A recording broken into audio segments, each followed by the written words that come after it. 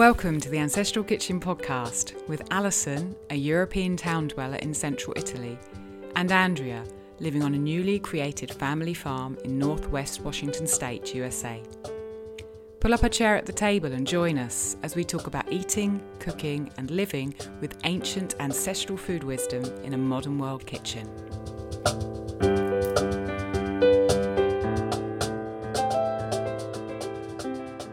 Before we kick it off, I want to say thank you so much to our first two Patreons. Yes. So, if you're listening to the podcast, then you heard us just announce the Patreon, a little bit back. But even before those podcasts launched, we, timing wise, we posted that the Patreon was set up on the Instagram, and two amazing listeners already jumped on, and that just totally blows my mind and makes me so happy, and I'm so grateful. So Chef Aaron and Naturally Nurtured, was that, or yeah, her name's Cara. yeah Cara. Okay. Anyways, I'm so grateful to them. I'm excited about. I just wanted to give a shout out. Having a community and sharing this stuff and going deeper and supporting each other. Yeah, because that's what it's all about. Yeah. So thanks, you guys. It just really means a lot to us, and it makes me feel, redoubles my commitment to make sure we put some good stuff out there, some good content for you on that private podcast feed, which I already know, Alison, we've already got some great stuff there. Yeah. So thanks for that, you guys. That really helps to keep the podcast going. So if you want to check out the Patreon, you can look in the show notes or on our Instagram. We have everything linked there. Well, Alison has it all linked there. I hope so. Thank you, Alison. All right, so let's talk food. What was your last meal before you hopped on here, Alison? My last meal was lunch, and it's actually quite a special one. And I didn't coincide it on purpose to be on a podcast recording day. I thought, this is going to sound like... No, actually, it just happened. We had homemade pasties. Do you know what a pasty is? Well... all I can think about is that we have these coffee stands here in the US where girls wear like bikinis and pasties. So no. Okay, so that's what you're talking about. Before I moved to Italy, we were living in Cornwall in the UK. Yes. So there's this thing called a Cornish pasty, which is a kind of a pastry, and it's folded in half. It's like a half circle, and it's got meat and bits inside. And no, I've actually had one in London. I was under some stone bridge. Some guy was selling them, so I made some of those, and Rob really likes them. But I always try to make them kind of in a way that they're kind of pre-digested or sourdough or some kind of crazy creative thing. So I had some lard cracklings, some scratchings left over from rendering lard yesterday, and I got into making them into a paste and putting them into doughs, and I've done it a couple of times before. And so what I did was I made kind of a dough that was not very hydrated. It was quite firm, and that had a starter in it, so it was a sourdough. And I rolled it out, and I blended my leftovers from making lard into a paste, and then I spread that paste onto the rolled out dough and folded it over several times, and then left it and rolled it out again and folded it over several times. And so I ended up with kind of a dough that was just completely strated with all these bits of lard. And I used that as the base for the pasty, so which is usually pastry, but it worked really well. And I filled it up with a slow cooked stew that we made at the weekend, which was from our farmer's sheep. And they call it sheep here, but we'd call it mutton in England, i.e. it's not lamb, it's the older sheep. And I made a stew with tons of sort of herbs and spices and greens and things in over the weekend, and we've been eating that for a while. So I took some of that and I put it inside the pasties, folded the pasties over. My son Gabriel helped, and we joined them together and crimped them around the edges and then put them in the oven. and they were absolutely delicious, like flaky, fatty, lardy pastry with this deep mutton stew inside and lots of greens, cavolo nero and cabbage and onion and carrots. It was just lovely. So that's what we had for lunch. That sounds so divine. So you made that the other day, and then you had a leftover one for lunch? No, we Or made you just the it pasties this morning. Gabriel, that was our task for this morning, making the dough and letting it rise and doing the lard. I made the lard yesterday and I made the stew on Saturday. So it's kind of 3 days worth coming together. Right. And I love that. I love food like that, where it's kind of like you could never have really done it all in one day, but it came together. Exactly. And made something new. How about you? Mm-hmm. Have you eaten? Did you have... Oh, no. Go on. Well, I was wondering if you had any of your beer with it. No. I had a kind of a semi-beer disaster. I was sitting having the pasties and I was like, oh, I'm so sad. We've got no beer.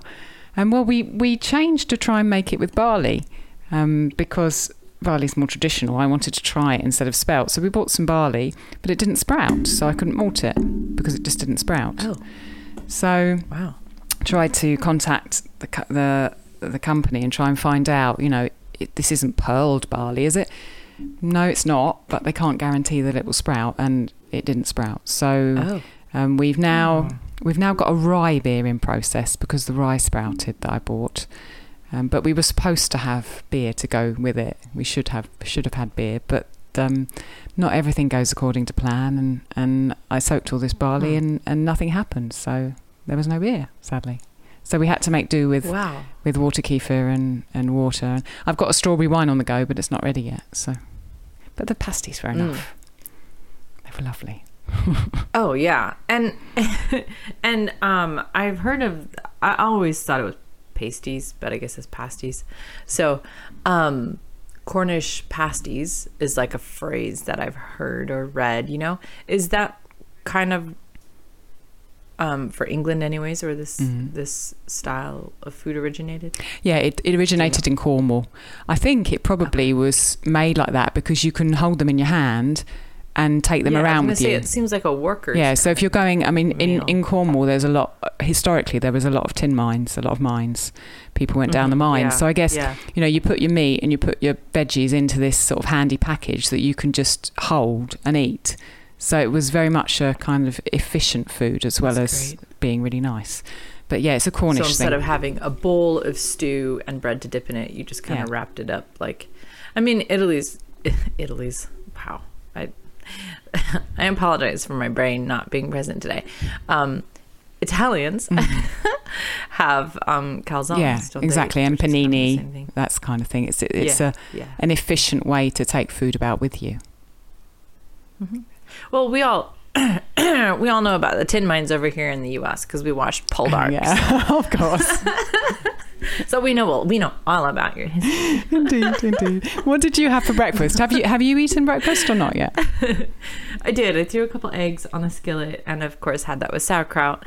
And then I made myself a big tumbler of tea that's sitting in front of me. So I'll kind of work my way through it as we go. Nice. But it's just yesterday, me and the kids went up to the garden to see if there was anything to pick, because if you know me, you know that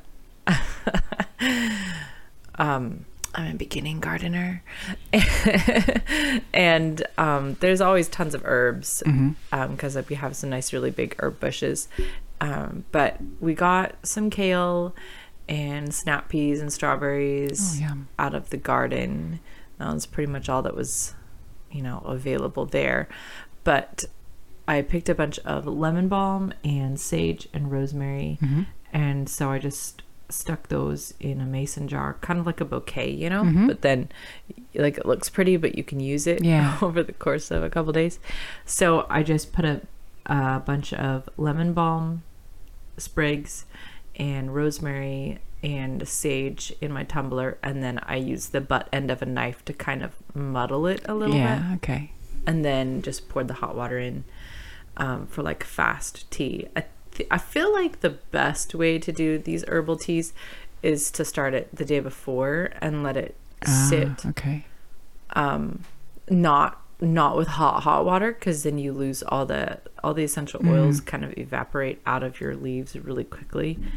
So I learned that from a foraging guide in Virginia. She always told us, when you make your herbal teas, you know, if you can, do them cold, you know, or room temp from the day before. But yeah, that makes sense. Anyway, it's delicious, so I'm not complaining. It sounds lovely. I think I'm growing some lemon balm. I put some seeds in, but I forgot to label them, so I don't really know what's what. But I think one of them might be lemon balm, so I might get to try that later in the year, hopefully. Honestly, lemon balm and Tulsi or holy basil, probably my top two garden herbs for tea. I mean, I do not... I have tried buying them dried and making tea. I just don't like it. I really only like it fresh. Once you've started with fresh, I think it's hard to go back. I know. I know. Anyway. We get spoiled. Tell us what we're talking about today. So let's jump onto this topic, because this is a good one, and I know we're going to have a lot to discuss. So we want to talk about tech use. Tech use, and if you're listening and you're thinking, I thought this was Ancestral Cooking Podcast. Well, we definitely get a lot of questions along the lines of, how do you find the time? So I think that this is something we need to address, because this is a secret time stealer. I was thinking about it last night, Allison, and I was thinking tech and our time, and money and food all kind of can have the same sort of problem, where, like, I've been writing down what I'm eating so I can see, like, what are my actual meals and are they balanced, like proteins and carbs and stuff like that. And I'm realizing, to my shock, probably over half of what I eat is just like half my calories are probably made up between, like, okay, I'm cutting up cheese for all the kids. I eat a piece of cheese and then I put all their food on a plate, and then I, you know, get distracted and I don't eat my own lunch because, you know, I ate the piece of cheese, so my brain doesn't think I'm not hungry, right? So like half my calories come in through these little scraps. Or with money, you know, people can spend little bits of money here and there, and suddenly you're like, where did all the money go, you know? But just a little bit. And I feel like tech can steal from us also. It can just creep into our life in little tiny ways, little minutes here and there, standing in line or in the bathroom or whatever, and then our brains just get sucked away. So you said something, Allison, in one of our very first episodes. You said, casually said, well, when I gave away my iPhone, and I remember I said, wow, we need to do an episode all about that. And so I'm really grateful that you and Rob coordinated together to, I know it's a lot more effort to get you both on here because you've got the little guy, but I'm so glad you guys coordinated so we could talk about this. Right. So let's talk about how tech use relates to our kitchens and to our lives, and why don't you first, before we get into things, why don't you summarize the issue, what is going on, and why this thing that should be such a good in our life, why we're even talking about it in the sense of, you know, trouble. I think and issues. I think what you said, you know, kind of comparing it to money or eating food, that kind of thing, is a good comparison. And there's also the other side, that there are people who want us to be scrolling. There are people who want us to stay on because it equals money into their pockets. And so not only is it just like a temptation of just, you know, spending a bit of money here and there, but there's this drag factor that things have been put in place to make us stay on there. So we need to be super clear in order to help ourselves to maintain some sense of balance. I think that there are two sides from my perspective. Certainly there have been, to struggling with social media and struggling with technology. And the first one is the physical side. And through physical, I mean the screens and the EMF, the kind of frequencies that we get bombarded with. And that physical side is separate from the second side, which is the psychological side. And, if I say there's a physical side and there's a psychological side, at first sight, you might think, okay, well, they're completely unrelated. One of them's to do with what's happening to my body, and one of them's to do with what's happening with my mind. But I think as we carry on and as this discussion unfolds, we'll find that actually they're more closely related than we think, that those two are tied together in many ways. And so it's, without addressing one, it's difficult to deal with the other, and vice versa. Right. Mm-hmm. So I think you're right, and I really want to hear more about how you tie it together. So you started with giving away your iPhone, but I mean that there's got to be a lot that leads up to that. And just giving away your iPhone, I mean that doesn't eliminate screens from our life. No. So tell us what you've done so far, and could you tell a little bit? Well, tell it when it fits, but I don't know when you want to tell us why you did that, but I want to know why. Yeah, okay. Let me start by telling you what I've done, and then we can move on to the why, perhaps. So, yeah, you're right. I got rid of my iPhone in December 2018, and I did that during a period of a social media break, which ended up being 2.5 years long. And at the time that I started that social media break, I also had an iMac. And pretty soon after I gave away the iPhone, I sold my iMac as well. And so I've been without a smartphone, without a PC, without a Mac since that time. So that's 2.5 years. And obviously when you get rid of those things, they leave a big hole where they were. And it's not like I haven't replaced them, but I've replaced them in a very different way. So phone-wise, I have a 20-year-old phone, which was quite a shock when I first got it, because I remembered having a phone like that when I was in my 20s. It was like going back in time. The phone. I've seen the phone, you guys. She's not kidding. Yeah. And she's not exaggerating. And that phone is off 95% of my day, of my week. It goes on when I'm expecting a phone call. It goes on for me to check it every couple of days in the morning for 10 minutes. And then replacing the screen, the iMac or the computer, I use an e-reader. So by that I mean the devices that you see people having Kindle or Kobo books on, that are black and white with a screen that looks like paper. You see people with them. And I use that for 95% of my online life, a book reader with a paper screen. You can go online on this? Yeah. So you can use, you can put, not only can you read books on them, but you can put the Instagram app on them. You can put your email on them. You can browse the internet on them. And it works just as if you were holding a tablet PC, really. It's the same kind of functionality. So So when you go on Instagram, then do you see everything in black and white? Yeah, I do. And that is... Oh, that's so cool. Was one of the biggest barriers that I initially put in place to accepting that, because I'm very much an aesthetic person. I mean, if anyone looks at my Instagram, your feed, they'll see that I care a lot about how things look. I derive a lot of pleasure from looking at beautifully composed pictures.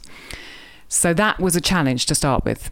There are e-readers coming out now that are colour. So I'm hoping within a couple of years they'll be at a price point which I can manage, and I will be able to swap to a colour e-ink reader, which would make my life a colour, but it has colourful. the paper feel, so it's got the paper screen, and it has the same. When we have Rob come and talk, he'll explain the kind of technology behind it and how it's different. But it has a different technology which does not have the same effect on the eyes and on the brain, but it will be colour. So I'm hoping to swap to one of those. The rest of my kit really is my Canon camera that I use to take all my pictures. So I don't take any pictures on the device that I post from. I take my pictures on a really good camera. And it's been a joy to learn how to use it and to be able to use its wonderful lens to frame my pictures in a way that I find pleasing.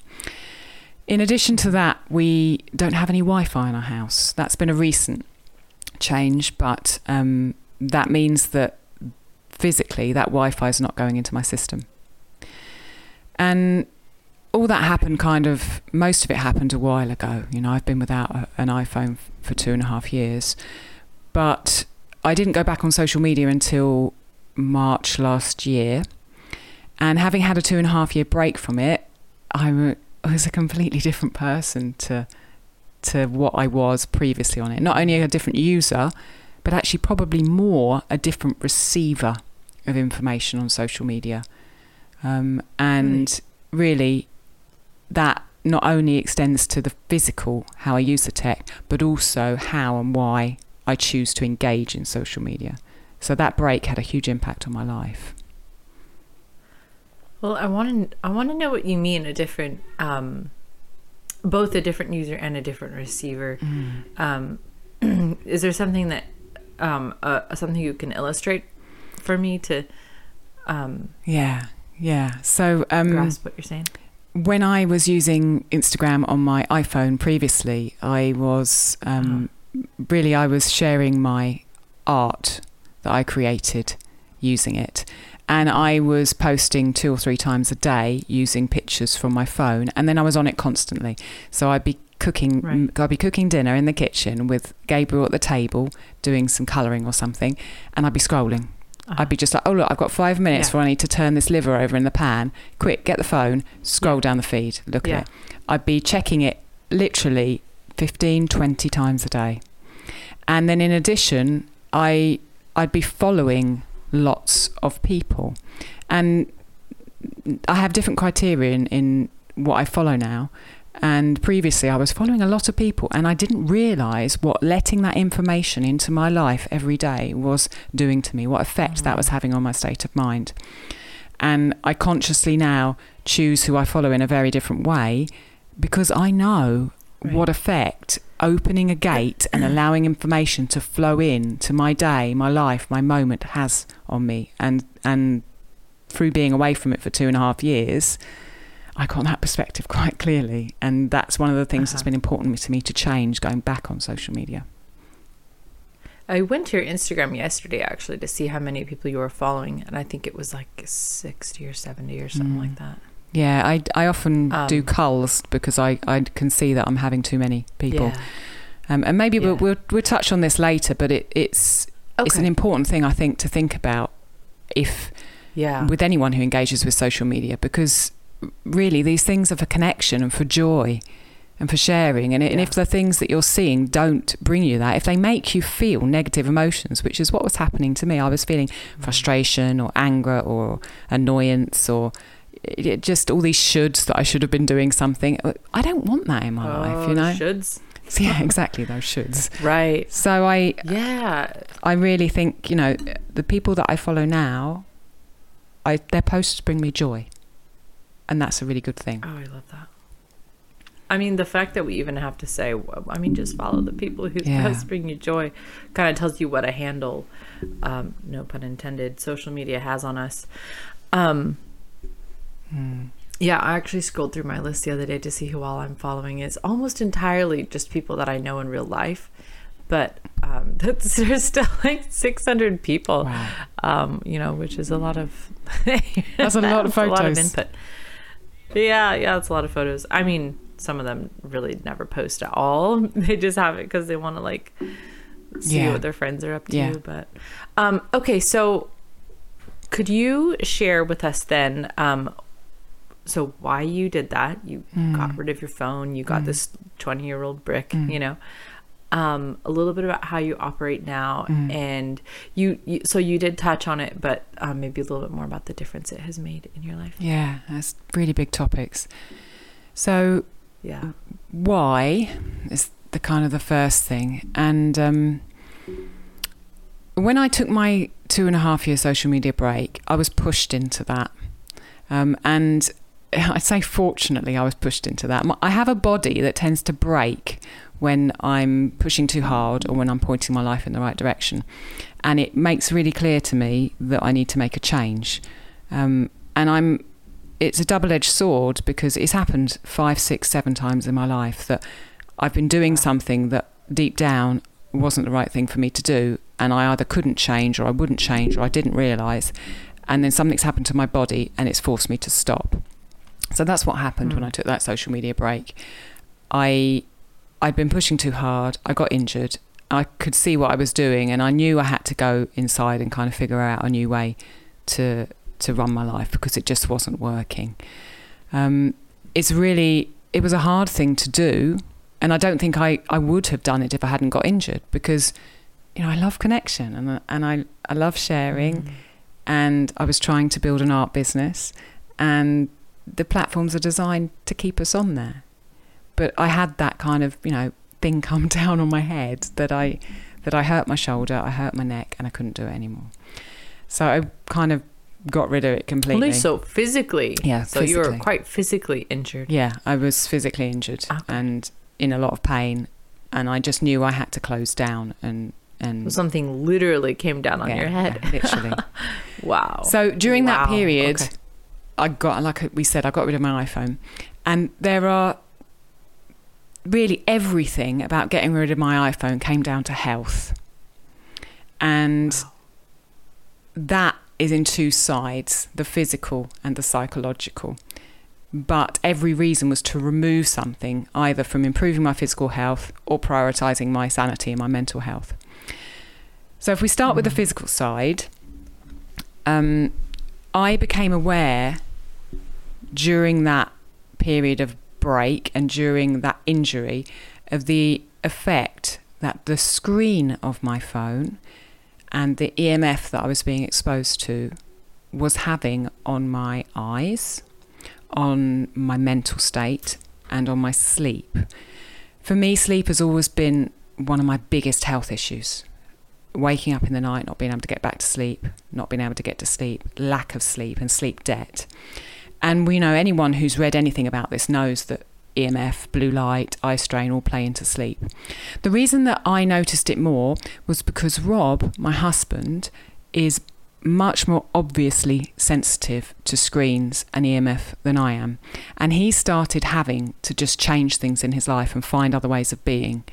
And at the beginning, I was like, don't really, doesn't affect me. I'm not like you.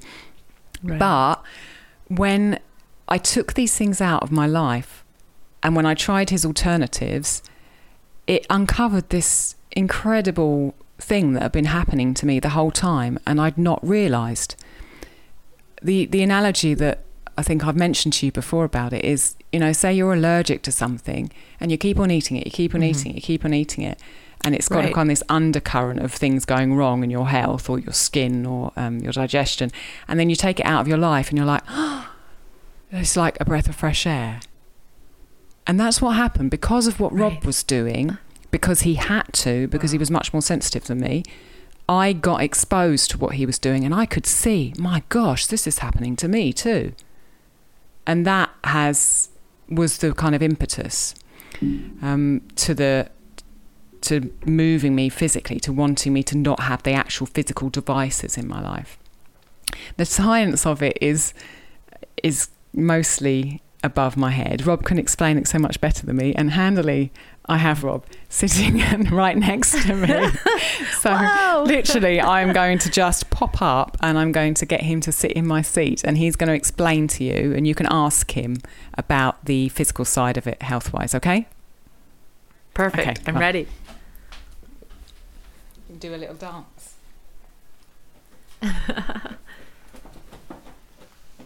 Hi, Andrea. Hey, Rob. How are you? I'm good, thank you. Yeah, I've put the little guy downstairs with a tablet PC. Actually, that's a bit topical, isn't it? We don't do it. We really don't do it often, but we're one of those couples who people only meet one or the other of us usually, and they never see us together because we don't have a babysitter. So. Yeah, well, the only reason it really works as a lure is if the kids don't get it that much, I think. That's so true, actually. It really is true. He gets like 20 minutes, half an hour most days, and that's it. That's as far as it goes. Yeah, that works. So Alison has kind of been alluding to your story. I'm not sure where you walked in, but she was telling us that, you know, you were more affected more visibly initially, although it sounds like, Allison, you're telling us that there's basically a pandemic that none of us know is going on because we're not aware that the symptoms are happening in our body. But Rob, it sounds like you were having really visible symptoms. So can you tell maybe a little bit about your story?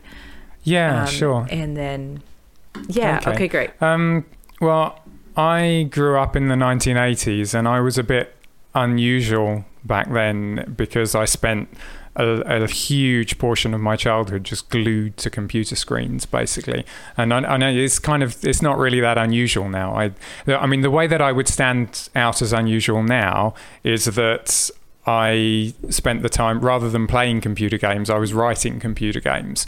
So that was kind of my engagement with it. And it's funny to me now when I see my son with his little folder full of drawings and colorings and things that he's done, and I literally had a folder and load of program listings, basically printouts, that I used to go through when I was like 7 years old. And it's just it wasn't. Wow. The strange thing about it, I mean, like, people might beat up my parents for sort of letting me do it, but I think part of the reason they did let me do it was because I was engaging with something that seemed quite productive. You know, I mean, I used to create these games and these sort of music related programs as well, just all kinds of fun things. And it's not like I was just there sapping my brain just playing some shoot 'em up computer game. I really did do some interesting, worthwhile stuff. But I think that analogy that you made earlier on about it, sort of things stealing time from you and stealing money from you in little bits, I think the technology that you use when you use a computer, it's the same thing actually. It steals little bits of health from you, little by little over years and years. And I think by the time, basically fast forward, like, I don't know, 15 years or whatever, by the time I was 20, I had headaches like I can't even describe to you the kind of pain that I was in. It's like the sort of pain that just shuts you down completely and stops you from functioning.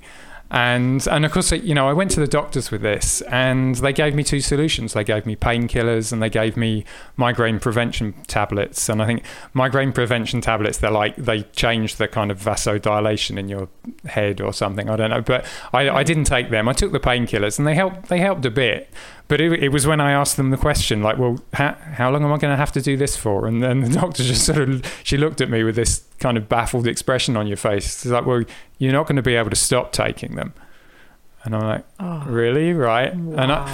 And the thing is, I mean, I think a lot of people just accept this kind of thing. They get some health problem and the doctor tells them they've got to do this and this, and they just do it, and they do it I think the thing that made it different for me was I really wanted to be able to sing.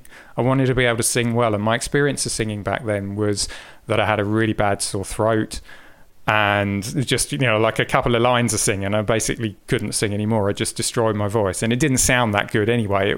It wasn't worth the effort, basically. And the first thing you'll hear from any singing teacher is you need to be able to relax. It needs to be a sort of relaxed, controlled experience for it to be powerful and for it to be something that you can do for any length of time.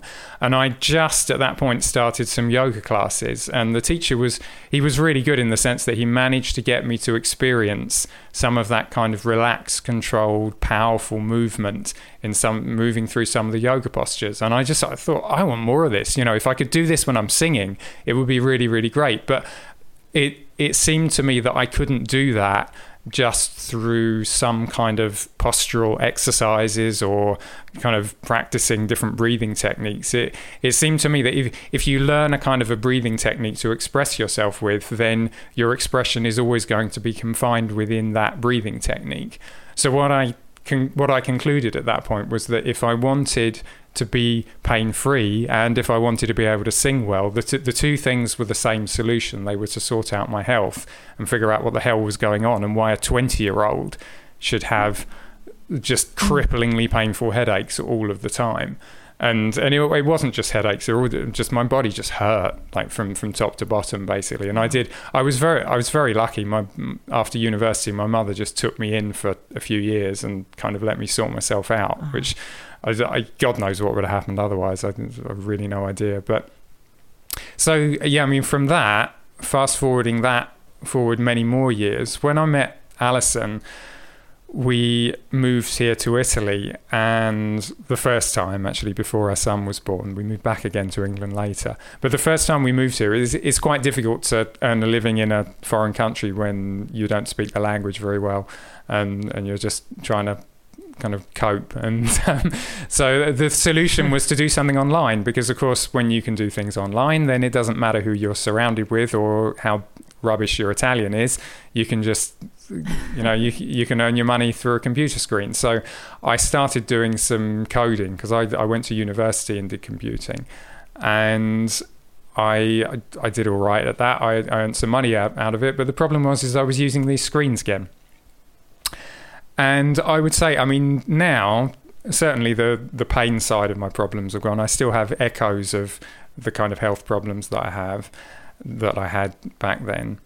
But what happens when I started using computers again is I had to find some kind of balance between the technology that I was using and the impact that it had on me. And so I would say probably the good thing about that is that even people who don't do the job that I had as a freelance coder, they still end up using these computing devices. So I think I learned a whole load of things that realistically I probably would have had to learn anyway at any point in the future, eventually. And so yeah, I mean, I reached the point now where, okay, I mostly feel better, and I'm a singing teacher now, so that, that side of it's all kind of sorted. I would say in my recovery, there were several big things and there were a lot of little things, and I would say probably one of the little things was reducing EMF exposure, and one of the very big things was sorting out my relationship with computer screens. And probably, like, for some people, I guarantee you, like, I've met some people who I guarantee you it would be the other way around, like that they would need to sort out their problems with EMF before they worry about the computer screens. So it very much depends on what your individual sensitivities are, and also how much you're using these devices and what you're using for. So, whatever we come up with in the next 15 minutes with you questioning me, I think people have to keep their brains very much switched on to their own situation and how it applies to them, rather than just trying to follow whatever solution I feed them. Mm-hmm. That's it's terrifying hearing you say how young that was happening, especially when you pointed out that nowadays it would not be considered abnormal at all for a child to spend that much time on screens. Well, yeah, that does. I think about that, when I'm on a train looking at everybody else in the carriage all just glued to their phone screens, and some of them are like sort of half my age or a quarter of my age or whatever, and it's just like, what is happening to the world? It's like absolutely amazing. So can you tell us a little bit about the effect of just the standard screens, which I assume is what you were using then and what most people use now, and like what I have open in front of me right now?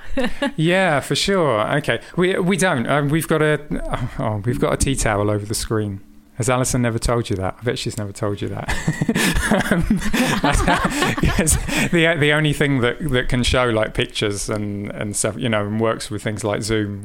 Obviously, like when you actually look at each other and you talk for a few minutes at the beginning, then we don't have the tea towel over the screen. But then as soon as we actually start the podcast, we cover it, because otherwise, what is it? It's just a blue light source like glaring at you the whole time. Yeah.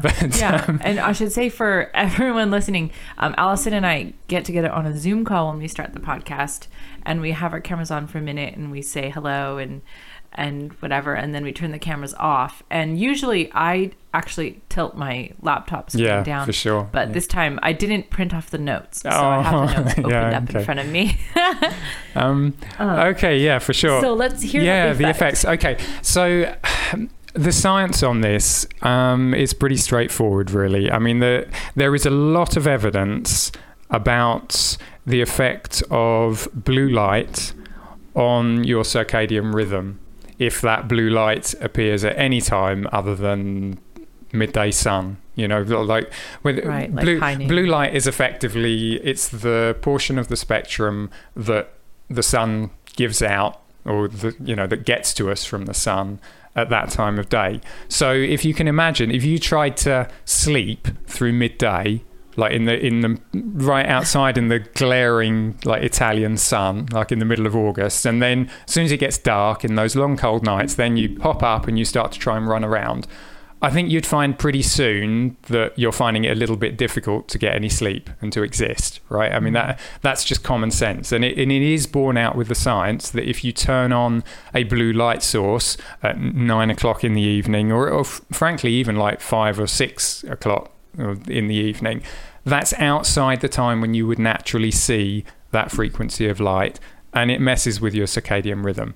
It's like, it's not rocket science, it's common sense, and the science does bear it out. Mm-hmm. Where it gets a little bit more muddy is screens. I should probably explain, actually, Alison was talking about an e-ink screen. There's a difference, and I should explain the difference between an e-ink screen and a regular screen, because this is really like crucial to the impact that they have on you. A regular, like a laptop screen, LCD screen, or even those cathode ray tube things that we used to have like 20 odd years ago or whatever, what they do, they have this trick where they flash on and off. So for a moment, you'll see everything all really bright, all in the colors that it is, and then it flashes off and it goes dark, and then it flashes on again with a different kind of arrangement of pixels on the screen. So you get this kind of illusion of movement from these flashes on and off and on and off and on and off. Now, there isn't much science on this. There's not much in the way of studies on this. But if you ask anybody how they feel after staring at a computer screen for 6 hours, they'll tell you that their eyes don't feel so hot. And also, if you look at the kind of stereotypical guy who spends his entire day in front of a computer coding, he probably wears glasses and probably his eyes don't look so. It's like a kind of, and anecdotally, there are an awful lot of people who have got really, really bad headaches from these things. And e-ink screens, they don't do this. They don't flicker on and off like that. An e-ink screen is literally, I mean, if you turn an e-ink device off, what was on the screen, often it can remain on the screen, in fact. If your computer actually deliberately changes the screen when you switch off, it won't. But if the computer doesn't do something extra, whatever was on the screen stays like that, because it's a physical kind of thing that the pixel has turned on or the pixel has turned off, and therefore it's either black or white, and it actually looks like that, and it's not going to flash on or off in order to change the picture. It's actually just going to literally just change it to the next thing. And so that flashing on and off kind of illusion, that's the thing that makes a phone screen or a laptop screen or a tablet screen really nasty. Because I mean, my suspicion, only borne out by, again, anecdotal evidence and common sense, is the fact that this is the thing that, one of the things anyway, that gives people a really bad headache. And the really interesting thing about it is that if you have a mobile phone screen, mobile phones and laptops in particular are designed for very low power usage. And in fact, a lot of desktops are now as well, because we've got this whole energy efficiency drive, which is great. But the way that we do energy efficiency in the context of a screen, unfortunately, is we make the time when the screen is black, when it's turned off, longer. So what you have is you have it flashing on with one picture, then you have it flashing black to turn off, and they elongate that time when it's black to save some power, and then they put another picture up. And what that does is it worsens the illusion, so you're more likely to get a headache. And I can tell you, like, being pretty sensitive to this sort of thing myself, I can tell you that two things govern how bad a headache I get after looking at a computer screen. One of them is how high a level of blue light that computer screen is giving off, and the other one is how long that off period is, basically what the refresh rate of the screen is. And so the better the illusion, the better the refresh rate. That will make me feel better.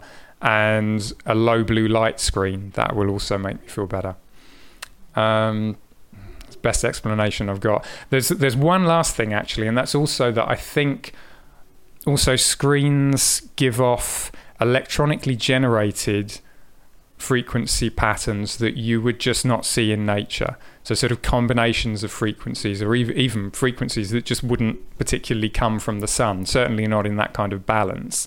Wow. And so those, I suspect that even at midday, those things are probably going to be doing you some harm. They certainly seem to do me some harm. It doesn't matter what time of day I look at these screens. I get a headache basically immediately. Yeah, next question, please. I've got Alison hurrying me up in the background. She's she's about to whip the tea towel off. Yeah, basically. Yeah. Hit me with it. I don't know. You did say that when you were trying to help Allison and I figure something out on Zoom, and you got on the computer from the other room in the house so we could figure something out a couple of weeks ago. And I remember you said, I can already start to feel the effects of this. I'm going to have to turn it off. Okay. And so now I understand what you were talking about. Yeah. I mean, like literally, I get a headache within seconds of like a phone screen. I mean, that really you hurts, were not on for more than 20 seconds. Yeah, it was very quick. Yeah, I mean, it really only takes a few seconds. So how do you mitigate that then? What do we do? I mean, get an e-ink tablet. If there's one big thing, like honestly, that I could recommend everybody, it's just the thing is, like, not everybody's hypersensitive to these things like me. Like, you know, it's the same. I would say it's the same as it is with food. Like if you're very, very intolerant to something like wheat, for example, lots of people have got wheat intolerance, right?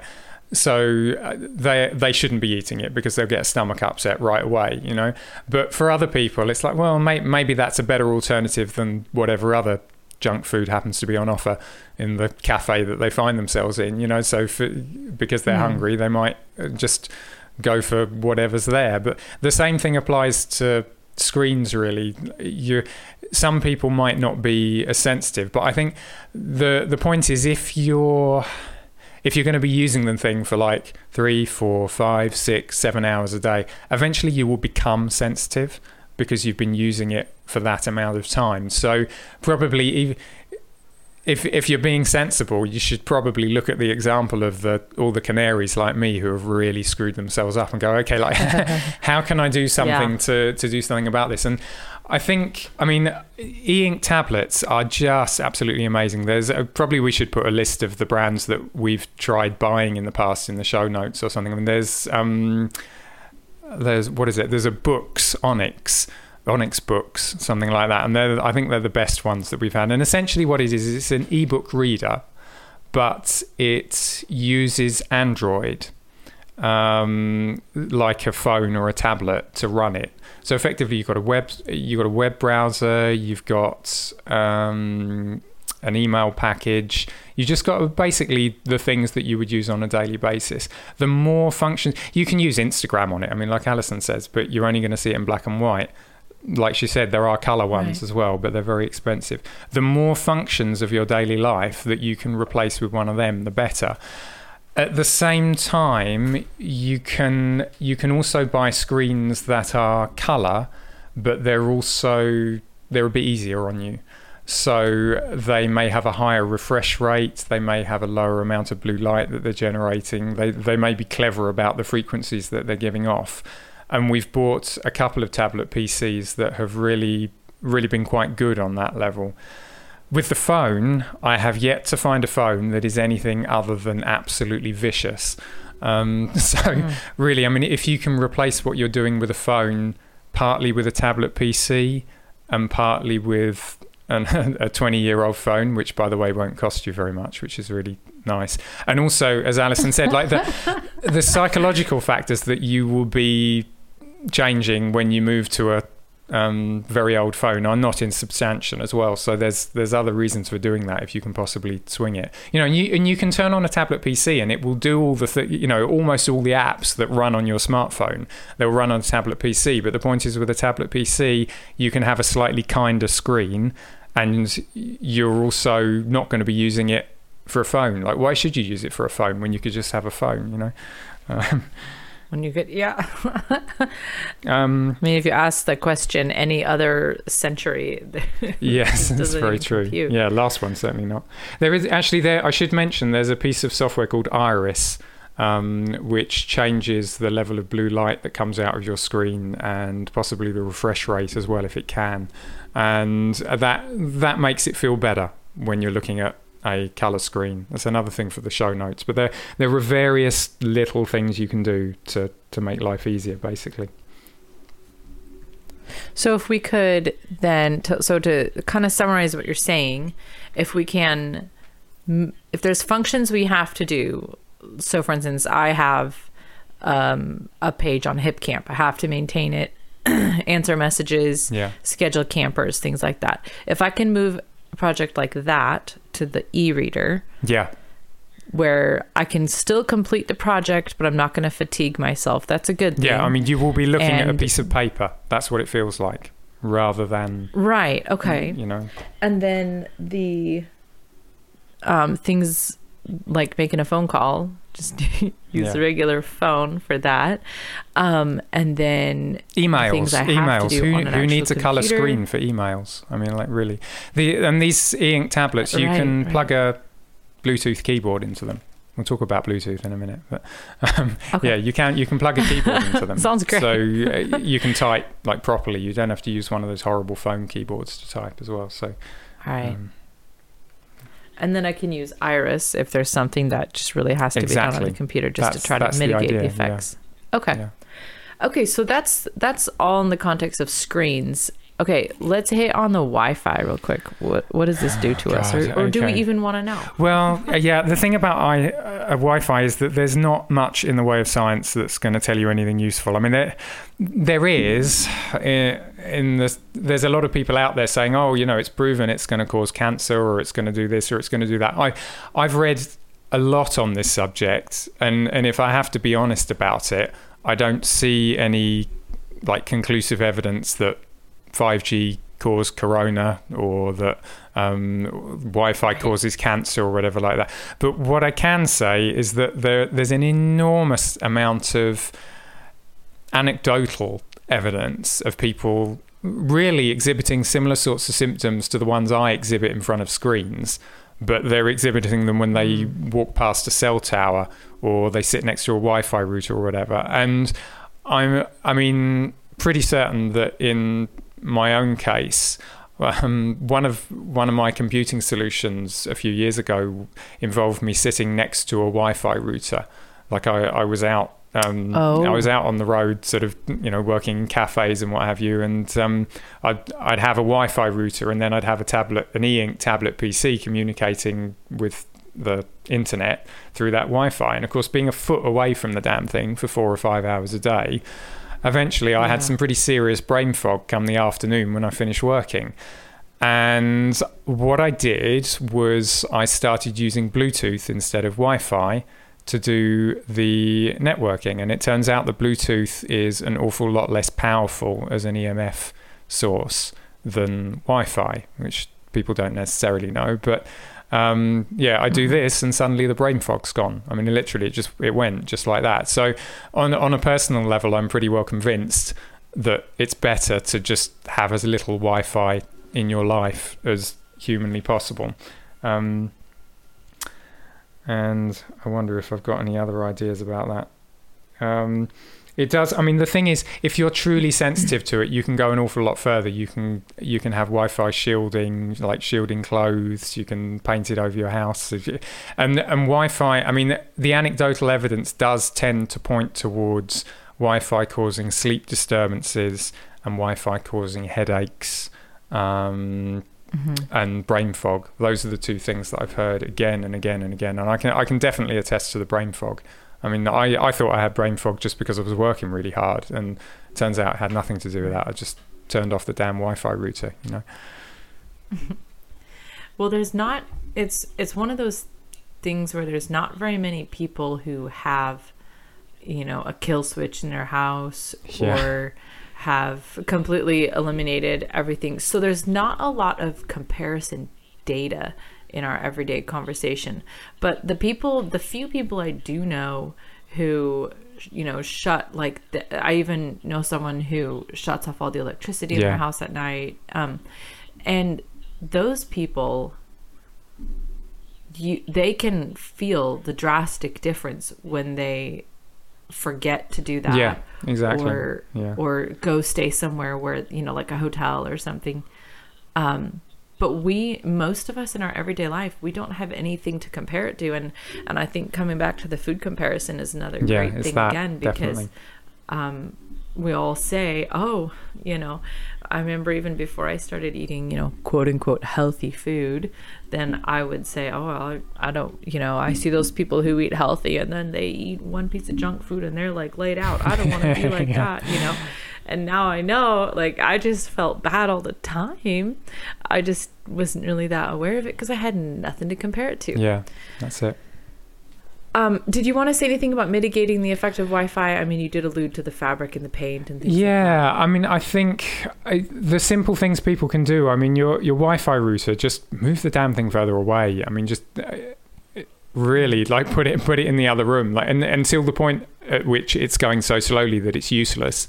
Just keep it as far away from you as you possibly can. Turn it off when you're not using it. You know, people leave their Wi-Fi routers on like permanently, but really put it on a timer switch. Just do not have it on, especially near you at night time. It's worth bothering to not have that banging away at you constantly. And it's this thing of, well, okay, you may not be that sensitive to it now, but I guarantee you, if you have it like flowing through your body day in, day out, like for years and years and years, it's not going to be doing good things for you. It really isn't. And it's just, there aren't any sort of double-blind controlled studies on this, but you know, who's going to pay for them?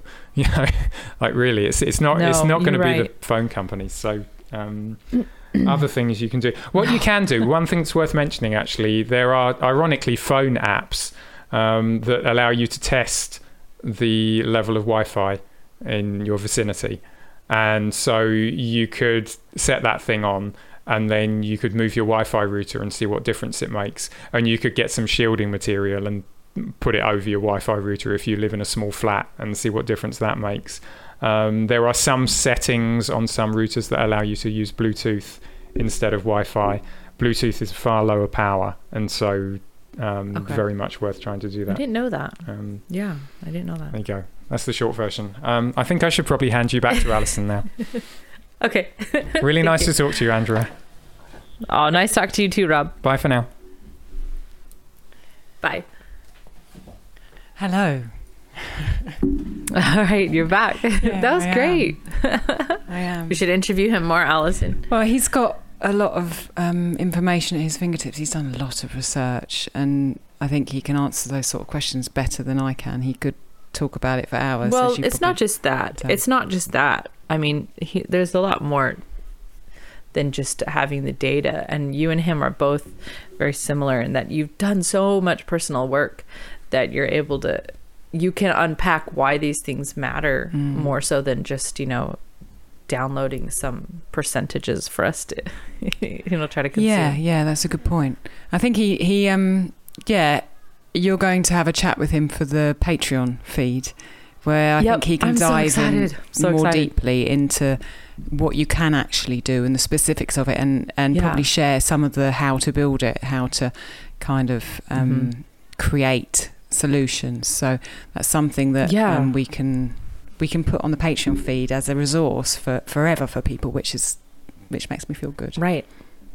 Yeah. So if you were listening and you liked that conversation with Rob, no, really, Alison and I were talking about it when we were discussing this episode, and there's just way more than we could pack into this episode. So we ended up made like a spillover kind of episode that I'm going to sit down and interview Rob and kind of go more in depth in a lot of this. And I also I want to ask him about, you know, we said we talk more about kids and screens whenever he and I get to do that interview. So that'll be a really, really great one. And that will go up on the private feed for the Patreons or patrons. I keep calling it Patreon. Yeah, it's patrons. So yeah, so the patrons of the Patreon. So just an extra thank you for supporting the podcast. So that was a lot of the health stuff. Yeah. Is there more you wanted to touch on the psychological side? Although you did touch on that earlier. Yeah, I just wanted to say that the psychological side for me is just as important as the physical side, in that it has an effect on my health. And I think that, you know, the conversations that I've had with other people about this have focused mainly on the psychological side, because that's the bit that they can see that is happening. You know, they haven't had a Rob in their life, so they don't know so much about the physical necessarily. Right. But really, I don't think I've met anyone, or maybe they just haven't told me, that is really at peace with what they're doing with the technology in their life and what they're doing on social media. No, I sites. have not. And so I think that it's important for me to share that side of it as well as the kind of the physical side with you. Maybe I could tell you kind of how I work now, just touch briefly on the physical, and then I could talk about the kind of psychological, how I work now, and we can feed it around there. Does that work? Yeah. Yep, I like that. So physically, you know that I've got an old phone. It's off 95% of the time, and I just use it for making phone calls, receiving phone calls, and a bit of texting. I've got my e-ink reader. I can email on that. I can Instagram on that. I can use Facebook Messenger. I can create documents on it. I can listen to podcasts. I can internet browse. I can edit some of my photos that I get from my Canon camera, and I've got no Wi-Fi. Personally, and kind of for my psychological health, the first thing that the first thing that I do, and that I would say to everyone should do, is I don't have any notifications at all on any of my devices. So it sometimes takes some time to go in and find the setting where you can say, please don't send me any notifications. And sometimes you need to do it in 4 or 5 different places because they get you from all different angles. But literally, I have no Instagram notifications. I have no notifications for any of my apps. I have no banking notifications. I have no any notifications. And so I know now, if I put on a new app and I don't know how to turn the notifications off, or I forget and I get a notification, I watch it happen and I'm doing something and the notification pings up and suddenly I'm like, what was I doing? What's that all about? And I see that must have been doing that to me all the time. So that's the first thing. Yeah. And Alison, I will say that I'm not as achieved as you and Rob in this regard at all, but that is one of the first things I did a couple years ago when I just started realizing how insidious this was, and I started waking up to, like you said, they're kind of designed to keep you on there because the more swipes and clicks all adds up to money, right? Yeah. So I put my phone on Do Not Disturb when we were at a Young Living convention a couple years ago, and I've never turned it off of that. Right. It's just permanently Do Not Disturb. And then you're right, I still had to go into the apps, even though it wasn't dinging me and saying bing, you have a notification.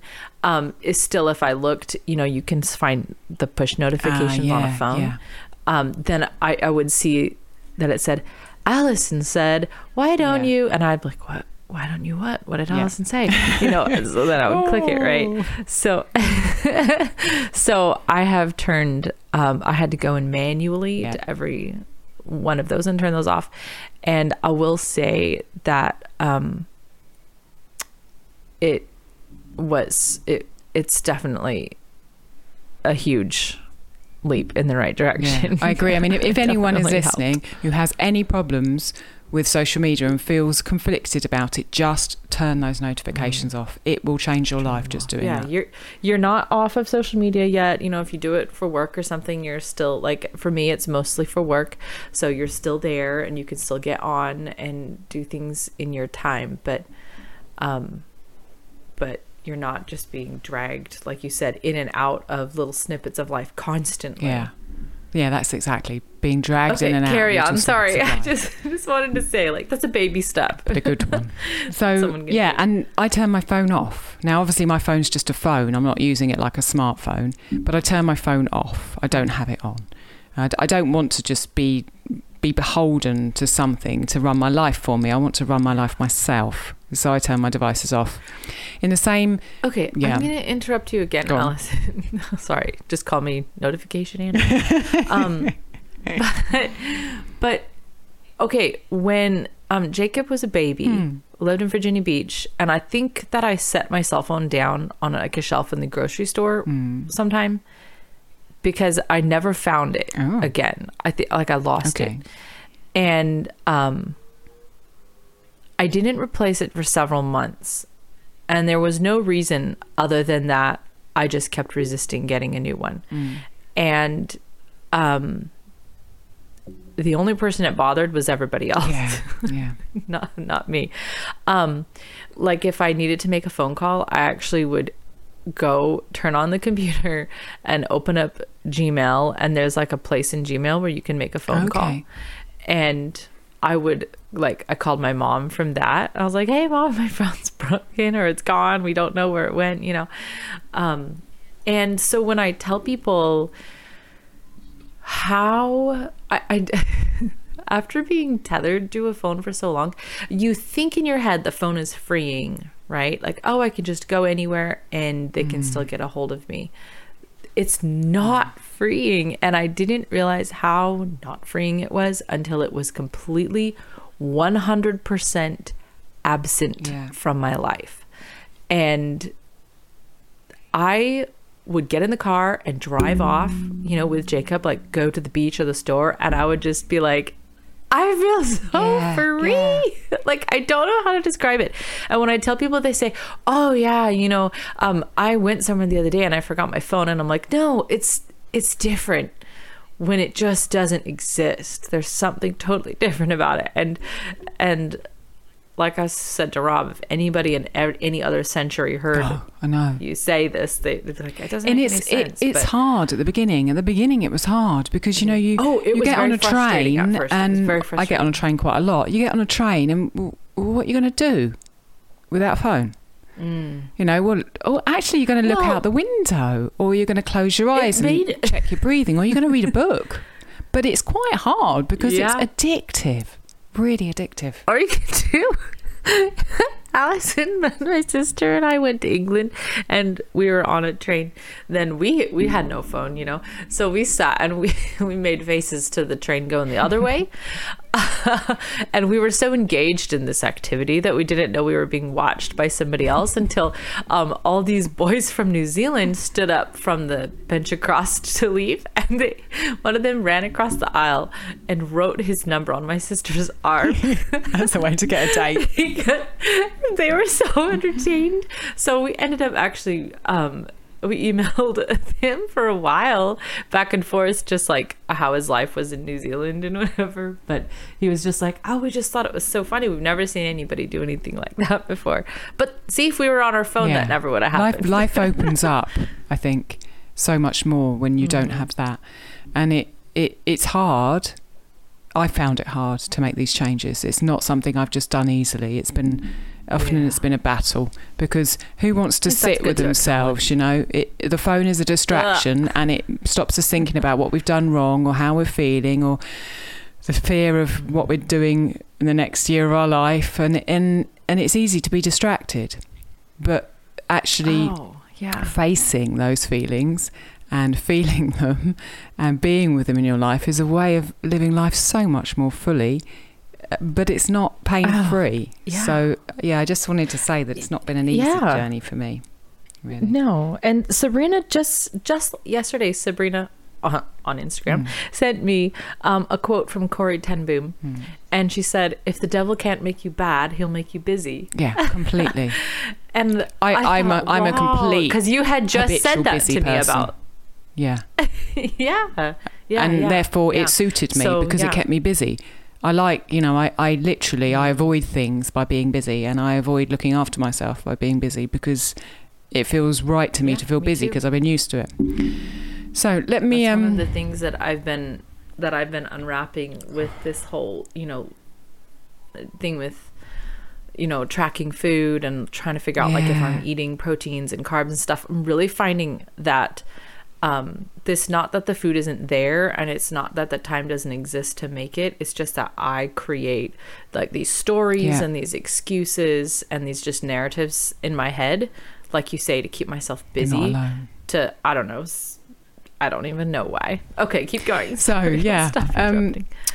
I think being off social media for so long made me very choosy about my social media. So I definitely choose to be on Instagram, and I really choose not to engage with Facebook much at all, and I'm not on Twitter at all. I choose Instagram because I like it. I like the photos. I like the way I curate my feed, and I can show scenes from my kitchen. I much prefer that to Facebook. So I choose that.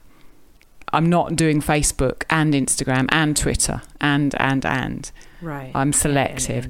In addition, I don't check the news. I really don't, because I figure when I moved to Italy the first time, like 10 years ago, we got rid of a television. We haven't had a TV since then. When I first moved to Italy, I couldn't understand the news anyway because I didn't speak Italian very well. And that's kind of broke the addiction. So I don't check the news because it has a very negative psychological effect on my life. If I want to find out something, I'm sorry, when do we ever get on the news and they tell you something that makes you feel good? No, that's not the point of news. Exactly, and that's not the point. I know I said I was going to stop interrupting you, and here I am. But I have never been a person who reads. I mean, we did not have a TV growing up, so it wasn't like any habit in our life. Did. So it was never just known, and I've never. There's a short time in my life when I was like, oh, I'm an adult, I guess I should read the news. And I tried it and I was just like, this is horrible and depressing. And I think when you never watch it and you're never a part of it, then when somebody turns it on, I'm sorry. And I'm not talking about the ad breaks, but when I see the news, all I see is advertisements. Yeah, completely. Like, and controlling. I'm not talking about the ads. I'm talking about the actual quote unquote news itself. It's just like garbage. Yeah. So I know that's not social media, but it's kind of is as well. It is, I think it's important to block engage with things. So just as much as you turn off notifications. So what I do with Instagram is I have a certain period in the day when I do Instagram, and I open it up and I check my messages and I post and I reply to comments. And some days I have less time, so I don't get time to check my comments. Sometimes I, don't get time to reply to my messages. Sometimes I have more time, but by blocking it, by having specific blocks, I'm like, right, I finished now, I switch it off and I don't go back in there again. And because I don't have notifications, I can get on with other things in my life. In addition, I've got into a kind of a routine where I have Sunday off any input. So by that, I mean, I don't go on Instagram on a Sunday usually. And then I don't refresh my email. So I'm not seeing any new emails.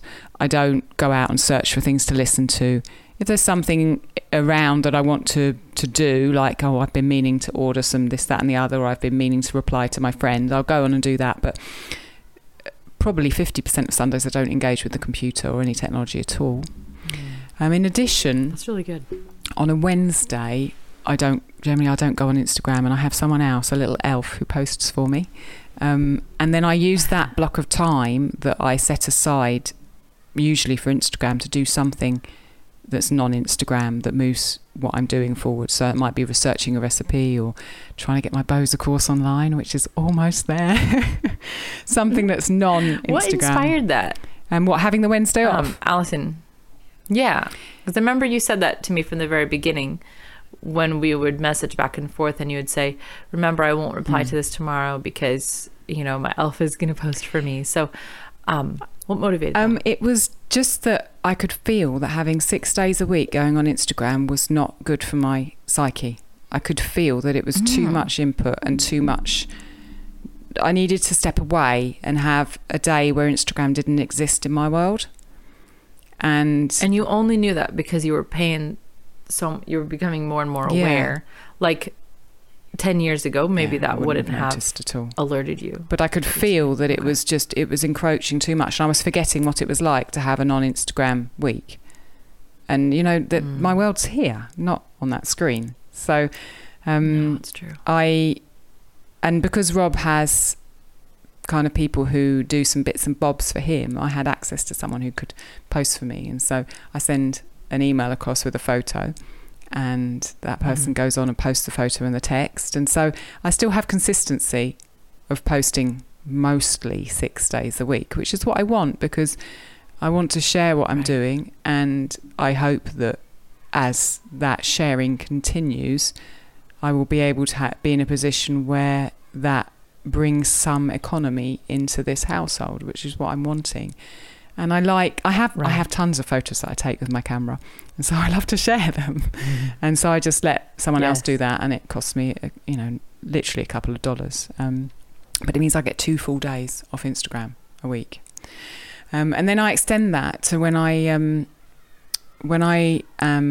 in my moon time, when I'm bleeding in my menstrual cycle, I try to take 3 full days off any input. So I don't check my email. If there's something that I'm expecting or that's perhaps might come in, I get Rob to refresh my email, and he checks it and says, no, it's not there.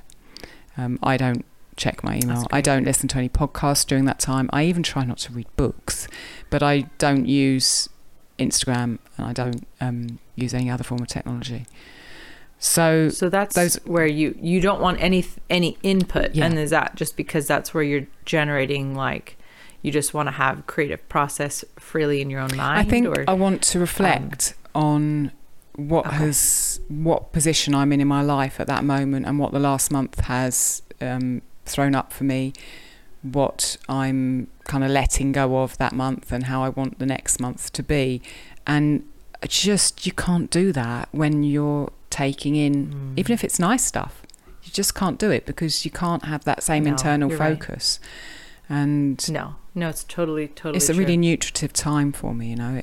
It feeds me. It's not easy, because I keep thinking, I should be doing this, I should be doing that. But once I do it, I feel, once I engage with my real world and my internal world, and I'm out in the garden, or I'm with Gabriel, or I'm just resting with a cup of tea, I feel the strength of that, and that encourages me to carry on doing it next month. I love it. So also the other, and I wanted to hear about the following. And yeah. So we talked a bit about that earlier on. Yeah, but this has been a really hard one for me, and continues to be a hard one. It's something that I consciously have to engage with at least once a week, because I've always had this idea of, well, I should be following this person because they're doing this sort of stuff, or I should be following them because they're following me. And that's a nice thing to do. Yeah. Or I've got to follow this person and this person and this person, because I love what I'm doing, and I want to share it and reach more people. And how am I going to do that if I don't follow them?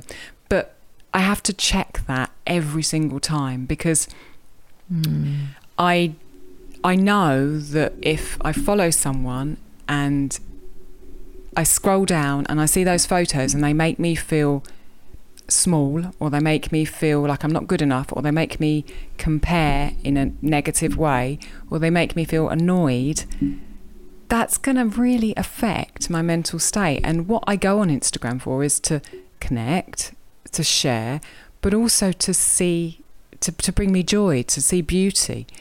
And so unless the things that are in my feed, the things that I'm letting into my life, have got to be really, really worth it. They've got to bring me something really good. And so that means being extremely ruthless. And it hurts every time. I should be following them back. But, it kind of hurts me. And I want people to like me, and all that kind of thing that I think women are so much more, has been trained into women so much more than it has men, although I think it's probably going to build for men. A lot of cultures, I'd say, but I have to trust that what I'm doing with Ancestral Kitchen will grow through me doing things that bring me joy, not through things that I think I should be doing. And if it doesn't grow in the same way as it does, then I'm going to be a better person anyway for not following these people who leave me feeling bad after having seen their photos. It's been an incredibly hard thing for me to do, but to trust myself and to trust that what I do with joy is the things that are going to bring me what I want, not having to do something or not pushing for something. And going inside and feeling in my body what it means to me. Well, 18,000 people might follow this person, but if I don't want to follow them, then that's my decision. And if my body is telling me this feels bad, I'm panicking, or I'm feeling tight in my chest, or I'm feeling something in the pit of my stomach when I'm engaging with them, then I am slowly learning to trust that and to let that lead my life, whatever the consequences of that are going to be. But I think they're going to be good. Yeah. And this is a good place to... I love everything you say, Alison. And this is a good place to remind people, and I've said it before, that if anything in my feed makes anyone feel that, don't even hesitate. Just unfollow. Like, my sense of self-worth is not attached to how many followers I have. And if something I'm posting makes you, I mean, even if you know me in real life or whatever, and it just makes you feel any of what Alison said, just unfollow me. Like, it's fine. It's fine. I think it's more important that we preserve our sanity. And if part of your sanity is, and you want to stay on Instagram, then you have to make it be a safe place where you don't feel those crazy feelings. It's harder to do it that way. You know, it was easier in a way to have a 2.5 year break. Like, it's easier to say, I don't believe in the unethical treatment of meat, so I'm just going to cut meat out of my life. It's easier to do that than it is to engage with it, feel the pain of trying to be like that every day, trying to shut down after an hour, trying to live without notifications, trying to not follow people who you think you should be following. That is harder. Like just having the phone gone like that was so much easier. It took no moderation, took no strategies, took no rules, took no skills, no special apps, But we learn, and that's the thing. When you face the things that are hard to do, like turning a feed off after an hour of doing Instagram connections, or of trying to spend a day without it, or of trying to turn notifications off. When you actually engage with these things that you find hard, that's where the growth is. That's where real change happens in your life. And therefore your life, you develop and you become deeper. And that's what's happening. That's what's happened to me, disengaging like this and changing like this. I've deepened my experience of myself. I've struggled through a lot of it, but when I look back now, I'm a completely different person regarding technology and social media than I was 3 years ago, 4 years ago. And my life's got better, my sanity's got better, my relationships got better, everything. Exactly. It's all the same. If you engage with it and work with it, even though it's difficult, it brings so much with it. A friend that I know who was losing, I don't know, we'll say, over 100 pounds of weight. She said the hard thing about her addiction was eating food. And she said the hard thing about having a food addiction is that you still have to keep eating. Yes. And she said if you have like a cigarette addiction or alcohol addiction, you don't go to the bar. You stop that activity completely and you never go back to it. But with food, she's like, you have to keep eating. That's a whole nother episode, isn't it? And it kind of feels like this with... Because you do. I mean, I've been through giving up smoking, and I've been through losing half my body weight. And I know, give up smoking. Well, I gave up drinking as well, and I stopped going to pubs. Giving up eating. Oh my gosh, it's there. It's around you. And we're culturally conditioned to all of this as well. With the technology, it's everyone's got the phone. It's there every time you go out. Everyone wants to be contacting with you. And you're so weird if you don't have it. And I'm on the internet quite a bit, especially compared to you. But even I get flack sometimes, like, oh, I sent you this message. Didn't you see it yet? It's like, well, no, I didn't. And I know a lot of people say, oh, I don't check messages before 10, or do you have time frames within your everyday? I think the main one is that evening is without any checking of anything, because I've had too many bad experiences where I've checked email at 8 o'clock at night and an email's come in that's got me upset or angry, and then I haven't slept the entire night. So I've we've got into a routine, whereas when dinner comes along, evening meal, which for us is at 5 o'clock usually, so my stomach's rumbling now. After that, it's gone 5. After that, we turn off all the devices, the internet is off, and that's it. Everything's shut down for the evening. Generally, when I'm looking after Gabriel in the morning, I will try not to engage with anything and be completely with him, because that's what I want to be. That's the mother I want to be. So it's when I have the ability in the afternoons, when Rob has more time to be around Gabriel, that I can block in time to use it. But I'd say the evening routine is the most important, and it's something that I love now, because we read together as a family, we play games. Get back those evenings. We have evenings together that involve coming in internally and being with each other, and that's so much more joyful. So that's the important thing about time wise, I think. I know we're blowing the time budget on this. I'm not looking at the clock anymore. I have so many questions, but I like it when you talk about these things, your experience of life now, Alison, because I think there's very few of us that engage in social media or use our computers that don't get now bombarded with the messages about, to some degree, Wi-Fi is bad for you, or screens are bad for you, or blue light blocking glasses and all the things. But what inspires me is not just if you tell me 20% of people who use a computer, whatever. It's when you say, "Oh, we have our evenings back and play games." And I know how much you read. I just saw that you uploaded another chapter of the book. I should put the link to that in the show notes. Yeah. But to the, just the audiobook podcast that we have, and I know you sit and you read with your family, and those are the kind of things that just bring the reason and the flavor and just the living vitality back to why we would get off the screens. Not just that Instagram's making women feel less than and people are getting cyberbullied, but also when they are not there in your life, look at what you're doing. Yeah. and look at how I'm feeling now. Rob says as time's gone on and these changes have happened, you're so much more wonderful person to be around. And I feel that my relationship with myself has deepened. My self-trust has deepened, which I think a lot of us struggle with, that ability to have self-trust. It's literally ripped away from you every time you get on a computer. The way that you regain self-trust is by doing things and putting your self-trust out on a limb and learning that you can be trusted. So sometimes you're going to fail and you're going to be sucked back in, but not all the time.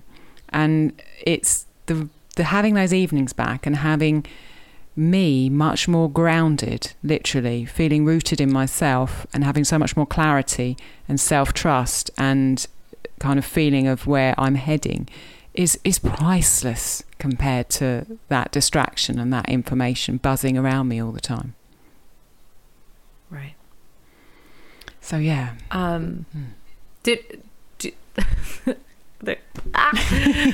Was there more? When's your book coming out, Alison? Oh Lord. I'd have to block off I'd have to have an elf posting for me 5 days a week to write a book, and I don't want him because I like talking to people on Instagram. So the difference you've made in your life, you said it in your sleep. It's improved. Was jarred. So it's better. And I feel like you and Rob, you say that you have the issue with sugar now because you binged so hard before. That's your theory. And Rob feels like he has the issue with screens now, possibly because he binged so hard as a youth. And those are horrible things to have happen to you guys. But at the same time, you've created such beauty out of those by using them to improve your life rather than saying, "Oh, look how bad this is. Now look how we suffer." You've said, "Oh, look, our life has pointed us in the direction of true vitality," which I think is really beautiful. Yeah, thank you. That's kind of a nice way to round it up, I think. I just say to people, if you want to make some changes around social media and tech, turn off those notifications first. If you want to listen to the conversation with Rob to understand a bit more about ebook readers, then sign up for the Patreon. You can listen in on that. And that unfollowing people who don't bring you joy is really important. And also blocking your time. Those things will really will have a huge difference. And once you've done them for 3, 4, 5 months and you're solid in them, then you'll see what they open up, and you'll see the joy and the other things that were not going on, which will come and enrich your life. That's wonderful. I love it, Alison. Those are things we can start with. Everybody can start with, today. I mean, before the podcast is over, they're probably already in there unfollowing me and turning off notifications. Is there anyone out there anymore? Oh, what a great podcast, Alison. Thank you so much. And to you and Rob both. It's been a long one. I hope it's been useful. Really, the years of effort that went into this. Yeah. It's nice of you to ask such good questions and for us to be able to share it, because Rob hasn't shared the information about the ebooks and that kind of thing with anyone really, so it feels good to be able to share it, and also to feel part of something, that I'm still very much work in progress, and I'm learning as I'm going along, and it's nice to be able to share where I'm at, and to look forward and know that hopefully the path that I'm pointing myself on around social media is one that I can carry on with, and that will mean that my health continues to improve as well. Yes, wonderful.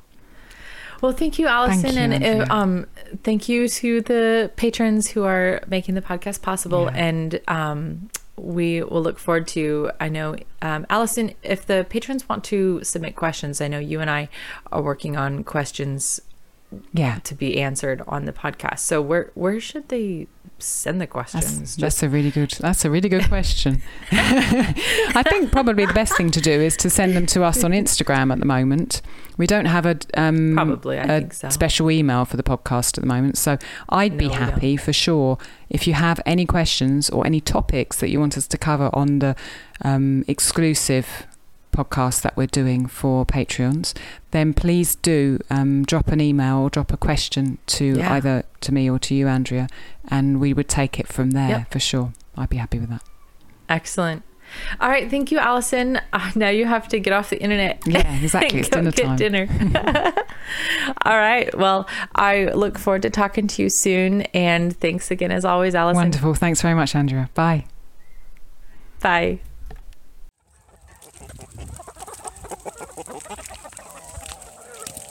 Thank you so much for listening. We'd love to continue the conversation. Come find us on Instagram. Andrea's at Farm and Hearth, and Alison's at ancestral_kitchen. Until next time, we both wish you much fun, exploration and satisfaction in and out of the kitchen.